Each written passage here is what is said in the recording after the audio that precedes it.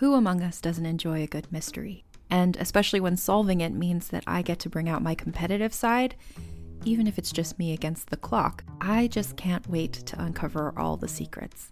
So June's Journey is a game that is completely up my alley, and I think you'll love it too.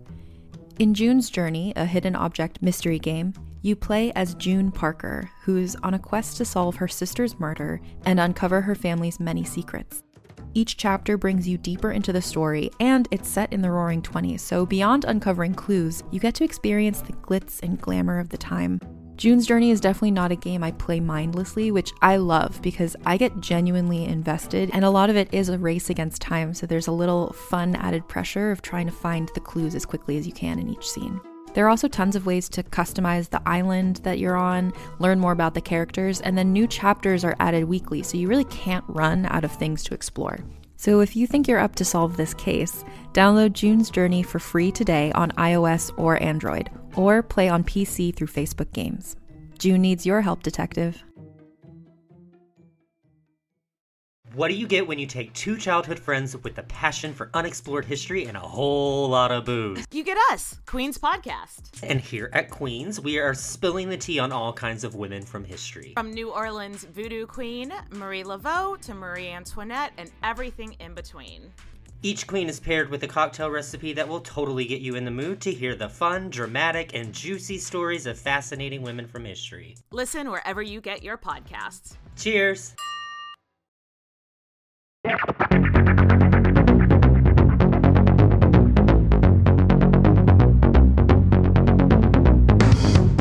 Hi from New York City, the home of Reppin'. I'm Evelyn, your host, and wherever you are in the world listening, thanks so much for being here with me. In the previous episode, I had content creator and actor Mike Bow, who played Simon Lau on CW's Kung Fu. He came by and guested and helped me continue celebrating 2023 and the Lunar New Year. I had a blast with Mike. I wanted to share some of my stories and insights with you, as I'm here having my second cup of coffee. So if you're going to work, walking your dog, going to school, I don't know, eating your lunch, whatever it is you're doing, take me with you and let's hang out. Coffee is such a great thing, isn't it? I love it. And it's such a personal thing, right? I mean, everyone has a very specific way in how they like their coffee. For me, I used to drink all kinds of coffee, and I still do now, but I only love one. I love Café con Leche. It's a Latin espresso, and being that I live in New York City, one of the most expensive cities in the world, I used to have to pay like $3 for a small cup. But one day, I was out visiting my friend Cindy, whom I've known since like 5th grade. And Cindy is Puerto Rican and Dominican, and she was like, why are you paying so much money for a cup of Café con Leche? She showed me how to make it, and now I'm making it at home, and I'm saving buckets of money while I'm able to drink buckets of Café con Leche. So thank you so much, Cindy. It is a really strong cup of coffee because remember, it's actually espresso. So if your body can't handle caffeine and you drink this, you will be up for days, maybe even climbing the ceilings. But I love it. And I have it in the mornings with just a splash of cream. Not only is it delicious, it also fills my apartment with this wonderful, warm aroma. And it's one of those comforting, fantastic ways to start my day. Now, I'm going to be real with you. I am not a morning person, but I do try to get up pretty early, at the very least, a reasonable hour.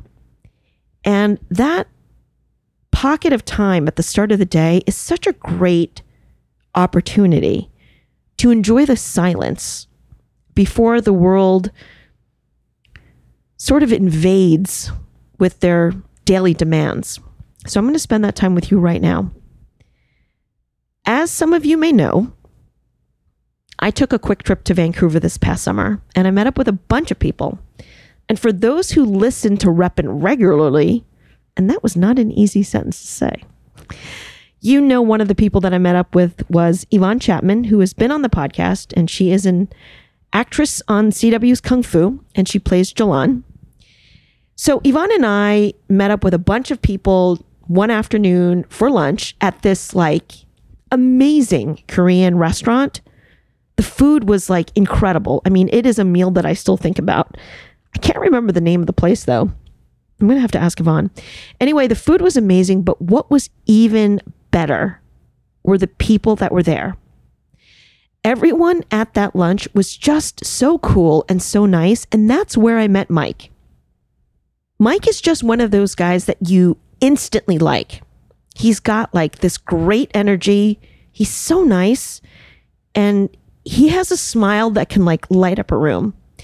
And throughout lunch, Mike was talking about being half Korean and half Chinese and, you know, sharing some of his experiences. And I thought, I have to get him for my podcast, not just for his perspectives, but also, and more importantly, for his person.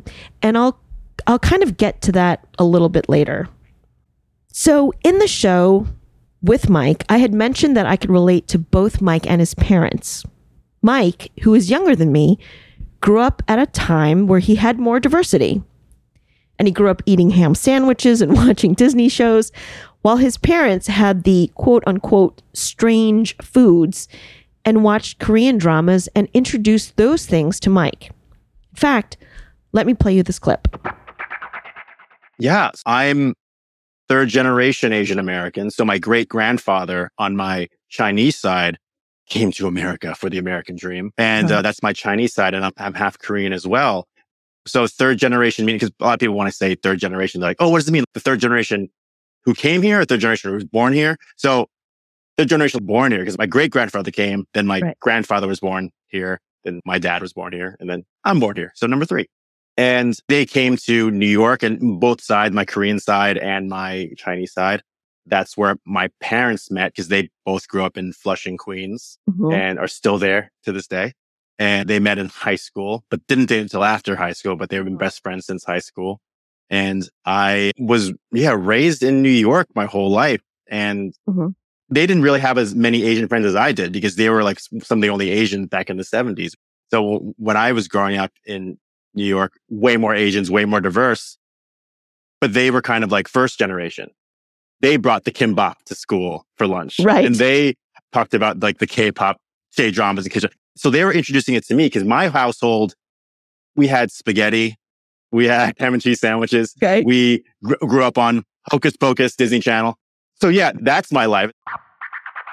Now, I connected to both of them equally because I grew up in one of the suburbs of New York City.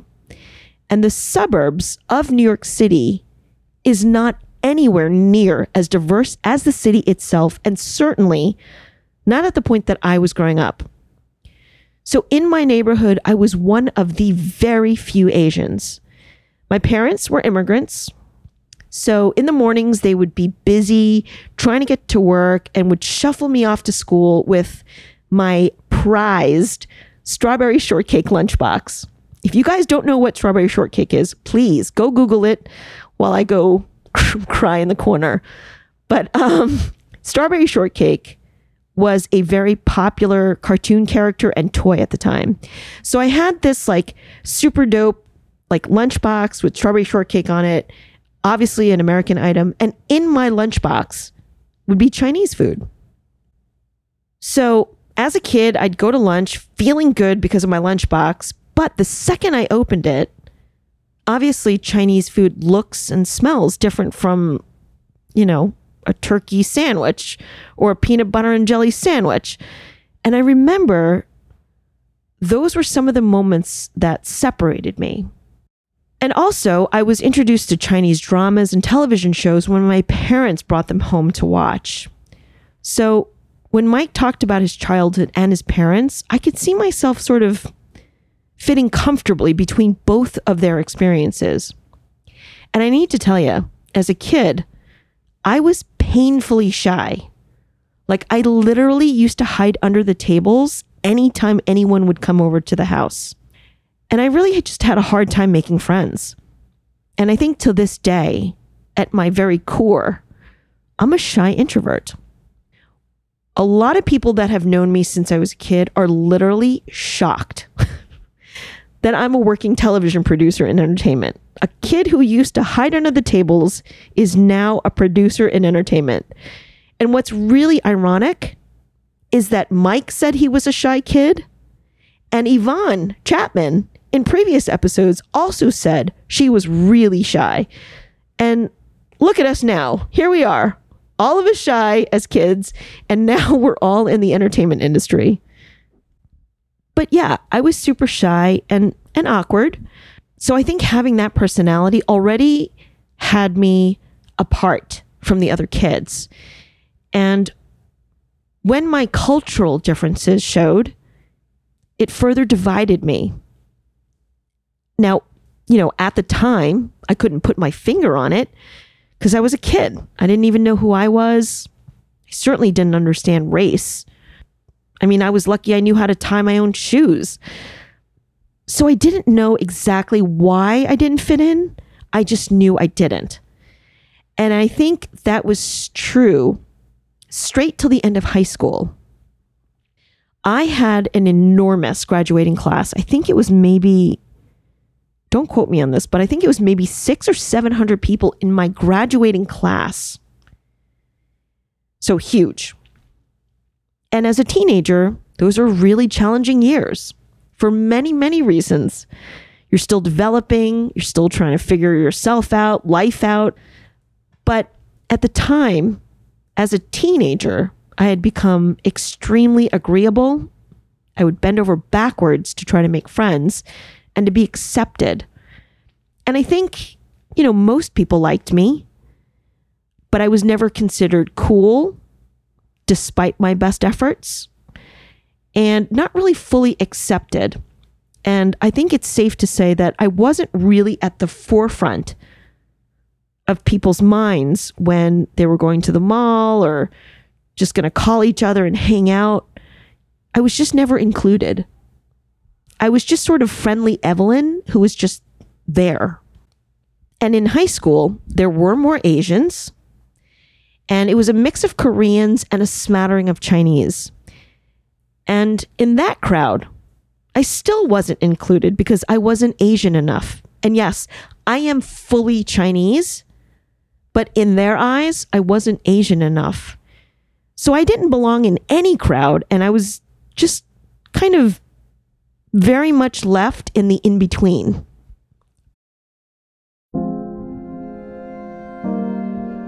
You've probably heard the name Mary, Queen of Scots, and maybe you know the importance of her legacy to the British monarchy. But how much do you know about her life and what she was really like?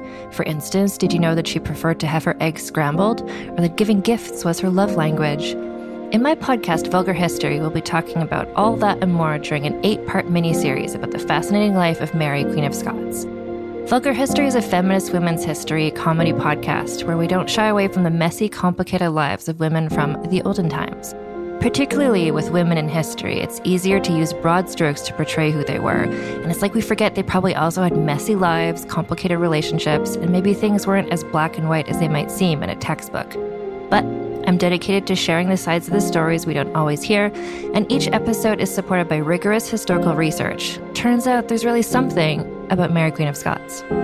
So be sure to tune into my series about Mary, Queen of Scots, and check out the other incredible women I've talked about while you're there. You can listen and subscribe to Vulgar History wherever you get your podcasts, and learn more at vulgarhistory.com.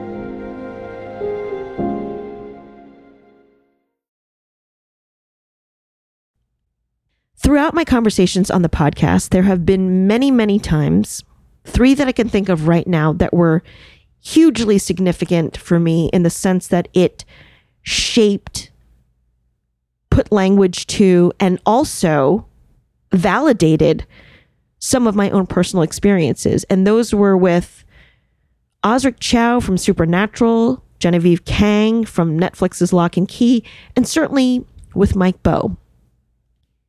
In the first instance with Osric, he talked about how he was a kid and he wanted to be a white guy. And he unpacked why that was. So let me play you that clip. At one point, somewhere in my teens, I recognized that all of the things that I was wishing for, essentially, like I was just wishing to be a white guy. And it was such a weird thing to like kind of realize. And I never noticed how weird it was, but I'm like, man, like since I was a kid, I always just wanted to be some white dude. And it's because, you know, all of the coolest people that I saw growing up are all white people or white characters.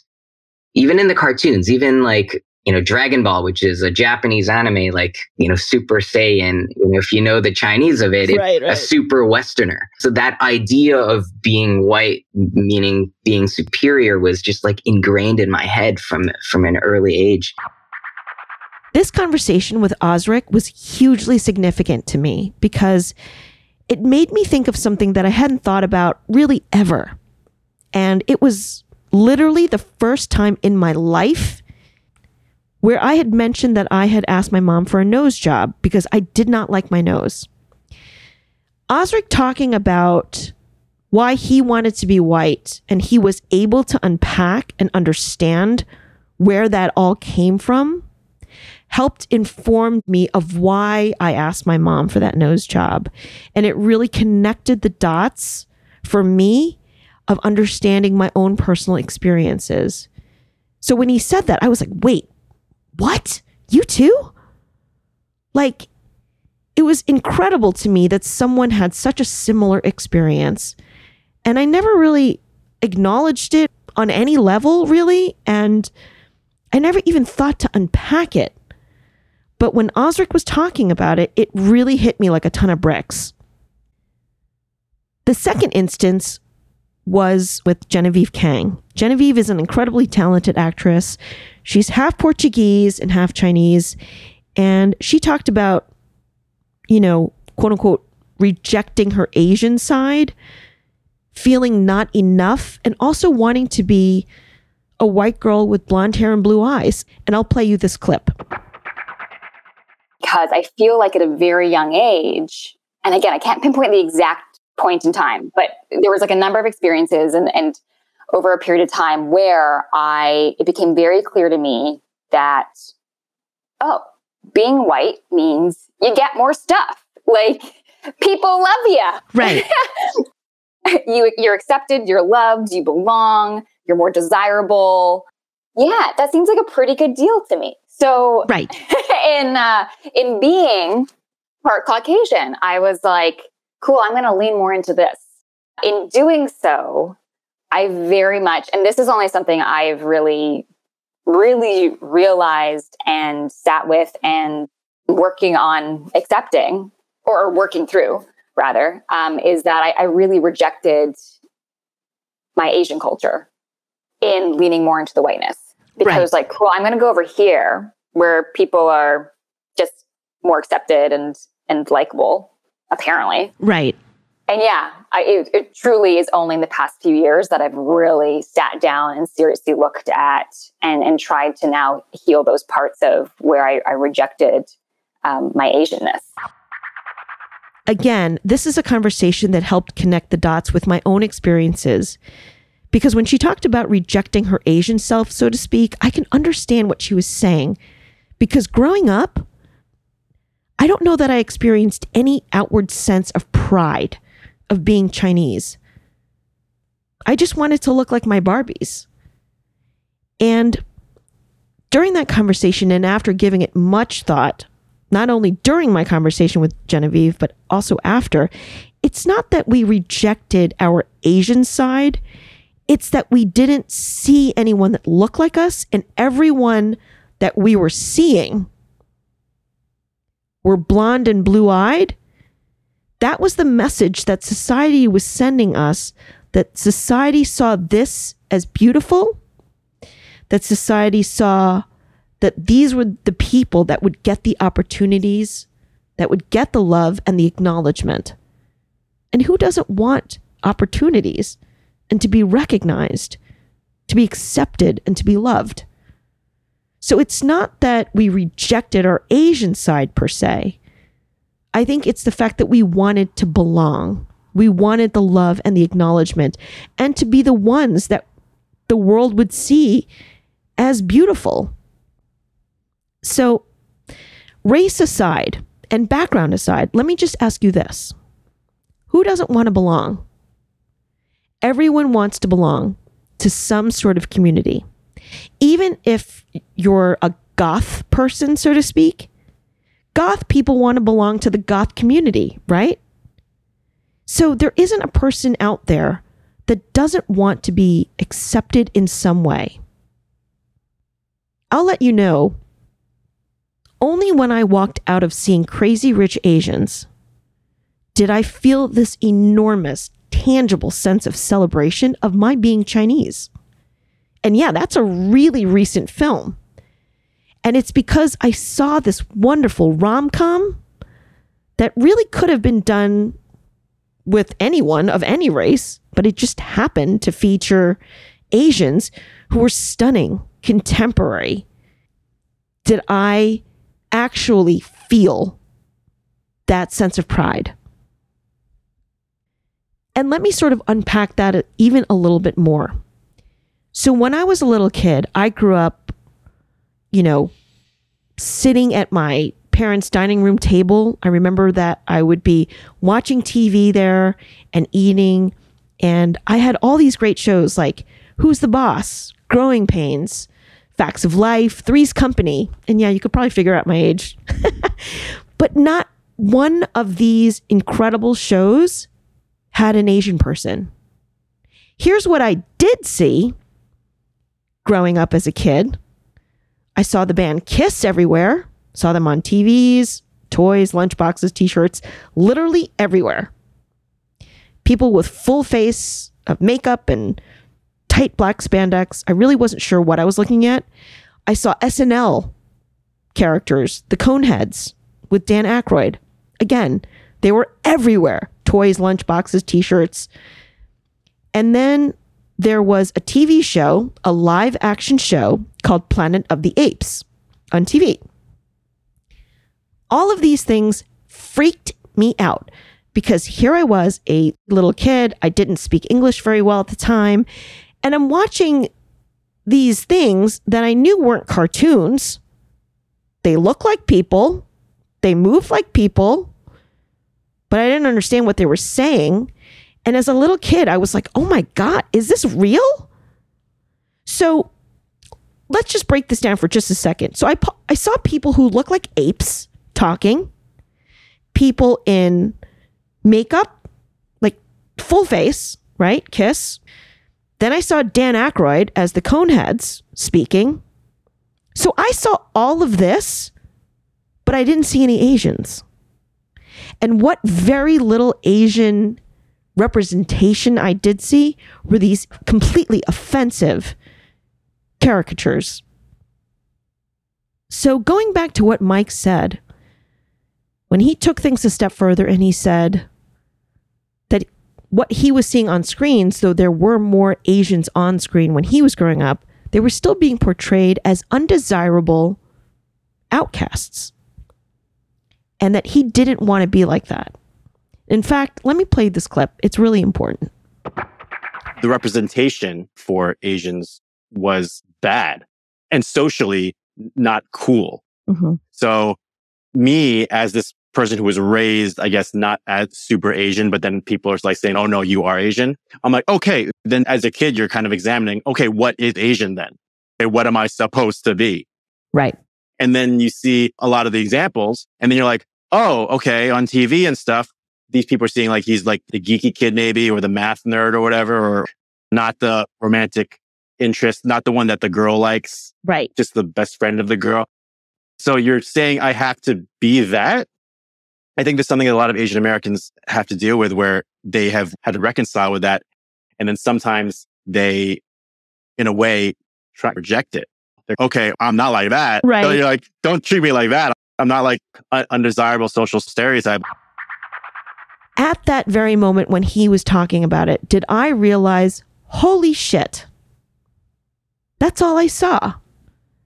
And the idea of what Asians were, quote unquote, supposed to be, coupled with my shyness and also my experiences of not being accepted in any groups in high school, were probably some of the main elements that kind of came together and cemented some of my self-perception of being like a dork. And let's be honest, there are many reasons why I really am a dork.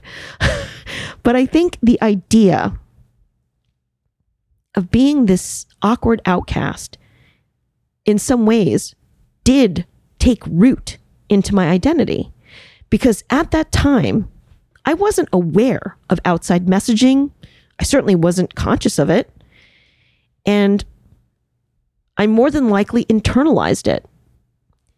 So when Mike talked about that, that was a really huge moment for me, and one that I'm still processing. And let me be clear, I'm not saying I had a tortured upbringing. I had a great childhood. I had a family who loved me and supported me. I mean, I had a great childhood. But how society sees you can imprint on you. And I grew up with these iconic movies with, Rob Lowe and Molly Ringwald and Demi Moore. I'm trying to name people that you might actually know and not date myself too much here.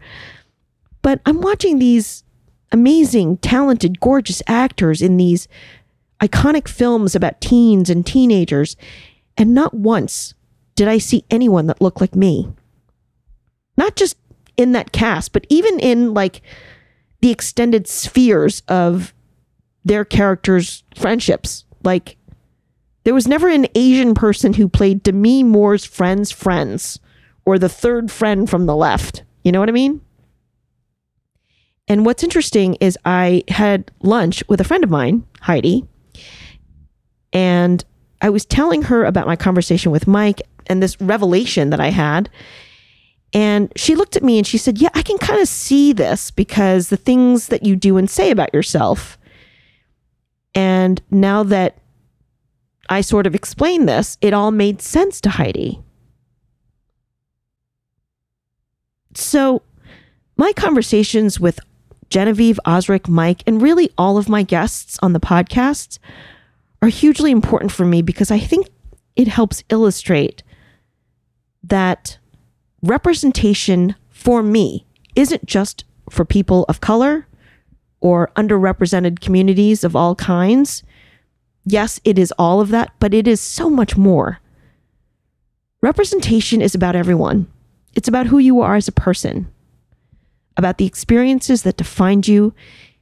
If you actually exemplify the values you hold, I think it's so important that we see who we are as people based on our actions and character, what you represent as a person. Why is this important? Okay. So this is my opinion. Everything from your skin color, your gender, how you identify, LGBTQ, cisgender, non-binary, all the way to where you live, your name, down to your shoes. All of these surface things place you in specific categories that immediately have biases that are attached to you, whether you like it or not. It determines what opportunities you have and what opportunities you are denied. So, for example, why do people drive Range Rovers versus a Honda? They both get you to the same place. So what's the difference besides a price tag? Because for the most part, a Range Rover tells a story. It tells a story of someone who has wealth, stature, and power. Literally everything that is on the surface tells a story to the world and others, what opportunities you have and what opportunities you are denied. It's about having access. And that is privilege, and that is power. And life is moving so fast, and we're all working so hard just to survive, that we don't always have the time or take the time to slow down and really look at what's in front of us. We're just taking in these instant flashes of quote unquote news or facts wherever we're seeing them. It could be passing by at a newsstand or even a random scroll on social media. We're not really taking the time to really look at or think about what we're taking in. Is it real? Who or what is the source? Are they trustworthy? Right? So I just think it's one of the major issues that we're all having is that we're not really basing or seeing what's really in front of us. It's like eating. You are what you eat. Well, it's the same thing with your mental health and what you read. We are what we take in and where we take that information in. So for me, having a real conversation and being able to get a better sense of one another for the people we are based on our actions, choices, and character, not on our accomplishments necessarily. It's who we are every day as people. So after years of working in television, I was getting all of this access to some incredibly talented people, and I had a chance to speak with them as just people. And I realized I had this privileged position of seeing glimpses of who they were in real life. And some of them were just these incredible, strong, big-hearted people. And I thought, if only audiences saw some of what I was seeing, their admiration, respect, and love for these people would even be deeper and based on something so real. I mean, how cool would that be? So that was definitely one of the elements to creating Reppin'. And look, going back to my conversation with Mike and why I wanted to bring him on, I'd started this episode saying that I wanted to bring Mike on not only for his, background and perspectives, but it was also about his person. And that's because I think if you can see it, you can be it, which is a key element to representation. Mike is someone who is kind, who works to build others up. And despite the challenges and the odds that were against him to be an actor, an Asian actor in America, he did it. He pursued his dreams. And with each one of my guests, yes, they are all notable people and have incredible accomplishments. But I don't need to reestablish that. Let's take a look at who they are, how they became that way, how they live every single day. And with each person, they have overcome various obstacles, traumas even in some cases. They have wrestled with their own self-doubt and fear, wrestled with other people's expectations, and they have pursued their dreams. With grit, with hope, with heart, with courage. That's the community that I want to build. And that, to me, is the incredible value of representation. It's not just about what you look like. It's about what you do every single day. And it's about leading by example. And all of my guests lead by example.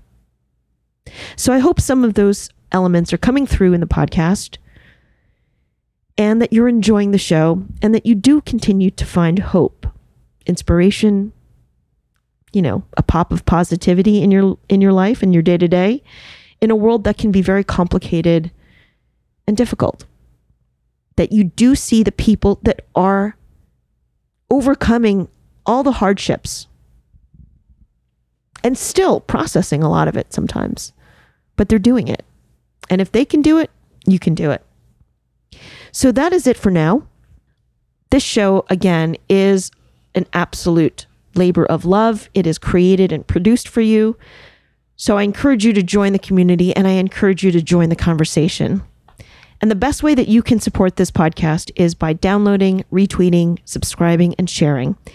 Because like I said, the more people that hear it and see it, they know that they can be it too. Nelson, please give me the music. Thanks again to Mike Bowe for coming to guest, for sharing his stories, and for the impact he's made on me. Definitely go follow him. I'll have his social links for you in the episode description. And thank you, the listeners, for spending time with me. I really hope you enjoy the series, that you find it entertaining, inspiring, and empowering.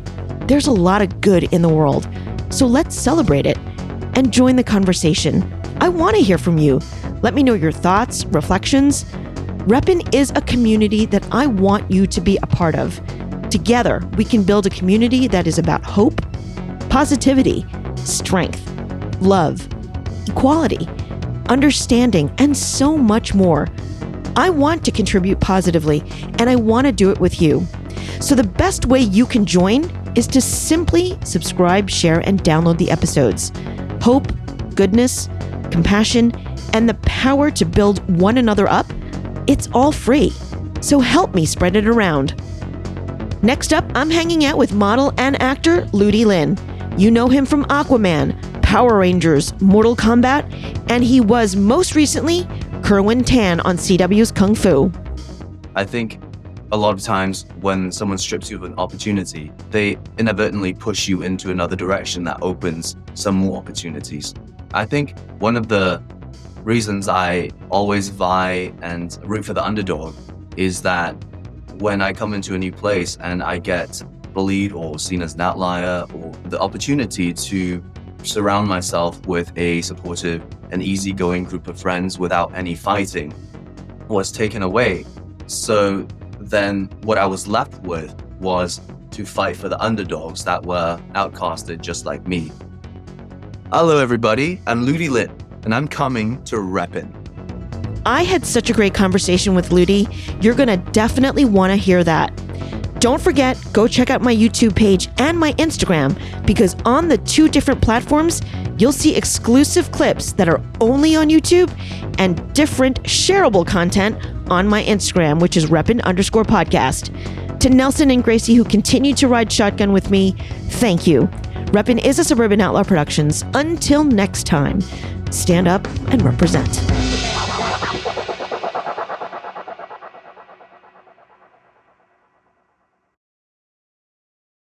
Hey, Jenny, have you ever heard of a vampire slayer? Do you mean the one girl in all the world with the strength and skill to fight the vampires, demons, and forces of darkness? I do. Oh, yeah, I've heard of her. Cool. My name is Jenny Owen Youngs. And I'm Kristen Russo. And together we spent 6 years watching every episode of Buffy the Vampire Slayer one at a time, podcasting about each and every one. Never seen Buffy before? We will protect you. Our podcast is spoiler-free, so first-time viewers can listen along safely. Ever thought to yourself, I wish someone was brave enough to write an original song for every single episode of Buffy? Your search is at an end, my friend, because we did exactly that. So if you've never watched Buffy, or if you're about to watch the series for the 14th time, come over and join us.